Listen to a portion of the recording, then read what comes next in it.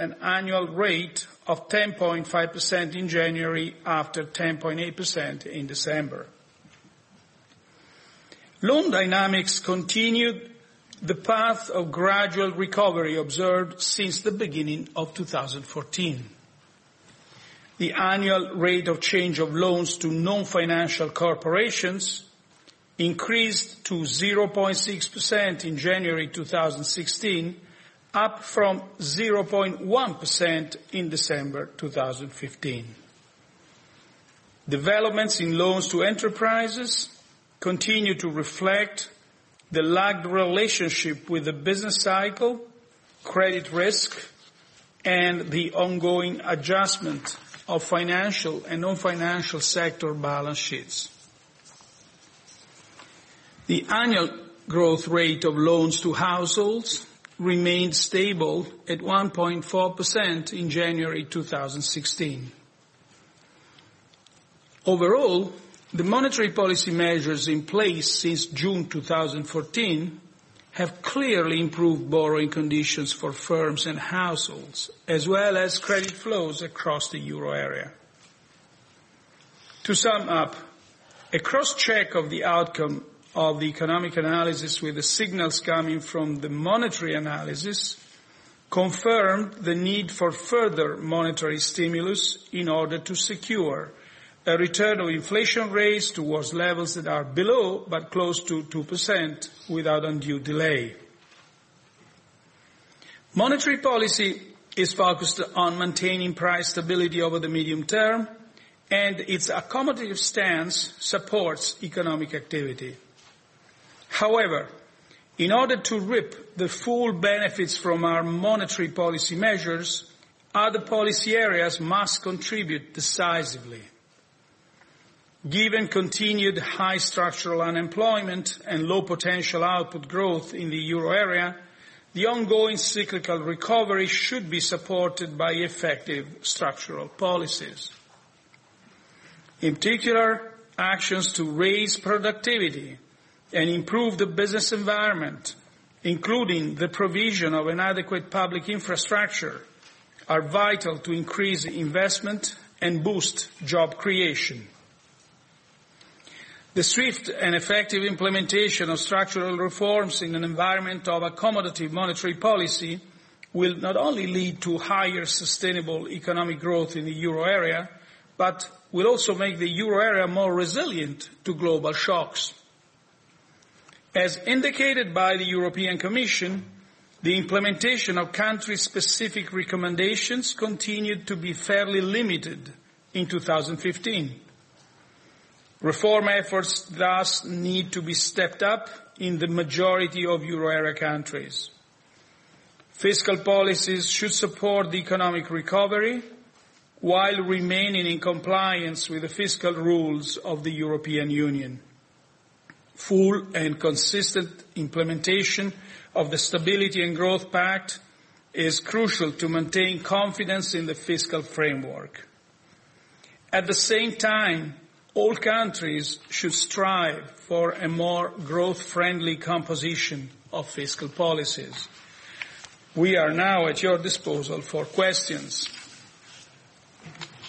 Mr. Speziale. Mr. President, Alessandro Speciale from Bloomberg News.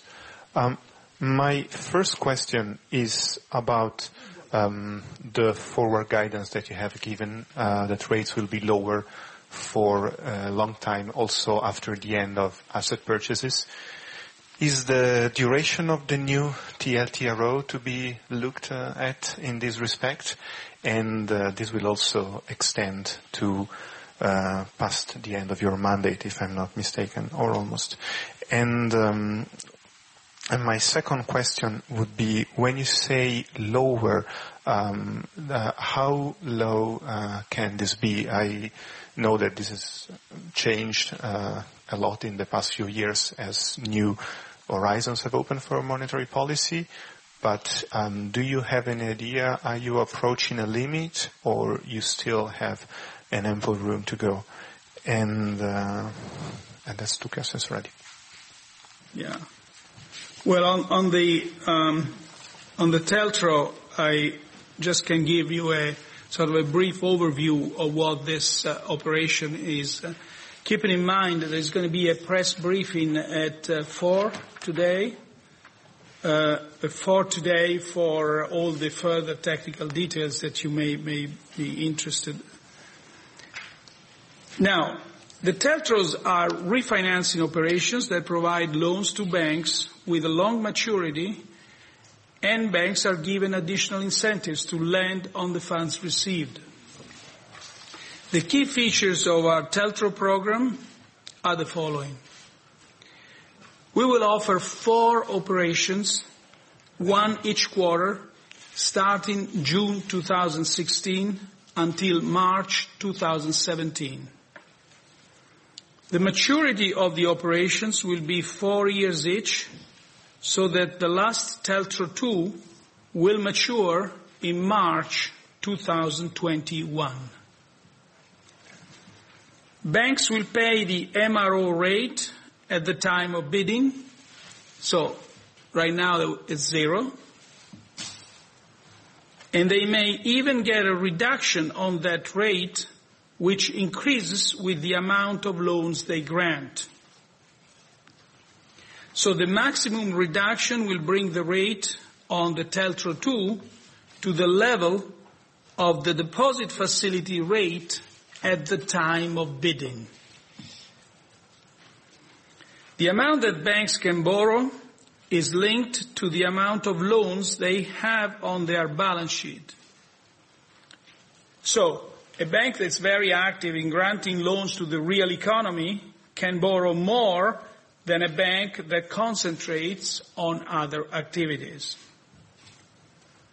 So the full list of features is in the press release that will be published after this press conference. So, why did we decide to have another series of TLTROs? Well, some of the main reasons are loan growth in the euro area is been recovering now for quite a time, but it's still too low. Also, TLTRO 2 will, and we had actually a pretty successful experience with the first TLTRO, so we expect that TLTRO 2 will offer attractive long-term funding conditions to banks to further ease private sector credit conditions and to stimulate credit creation. I think this is quite important now. Also, it provides funding certainty. Let's not forget, it's a 4 years operation at an attractive price in an environment of increasing volatility, and also an environment of large upcoming bond redemptions, bank bond redemptions. So banks face sizable forthcoming funding needs, and so this occurs in an environment where the pricing of bank debt is volatile and uncertain. So we think that in conjunction with all the other measures, standard and non-standard, in place, this TLTRO 2 will contribute to a return of inflation rates to an objective of close but below 2% over the medium term. Thank you.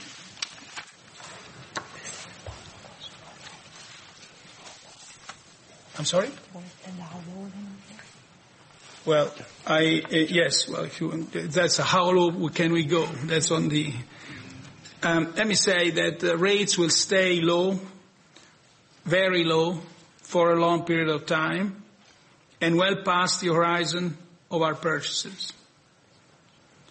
From today's perspective, and taking into account the support of our measures to growth and inflation, we don't anticipate that it will be necessary to reduce rates further.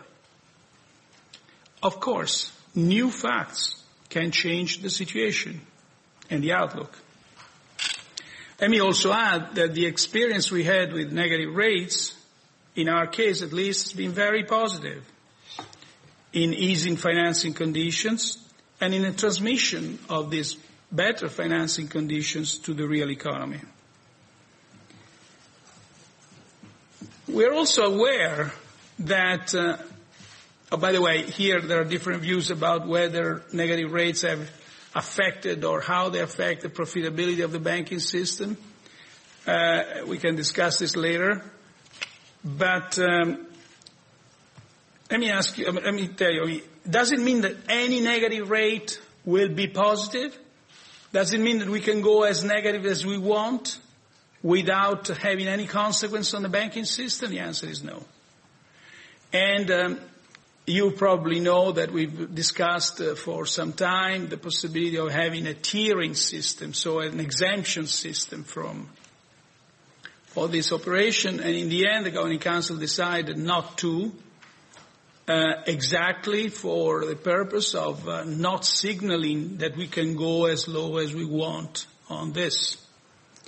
So the Governing Council is basically, although it gives a positive judgment about the past experience, is increasingly aware of the complexities that this measure entails. As I said before, we think, and we have numbers that show, and the Vice President is particularly well documented on this, that the aggregate profitability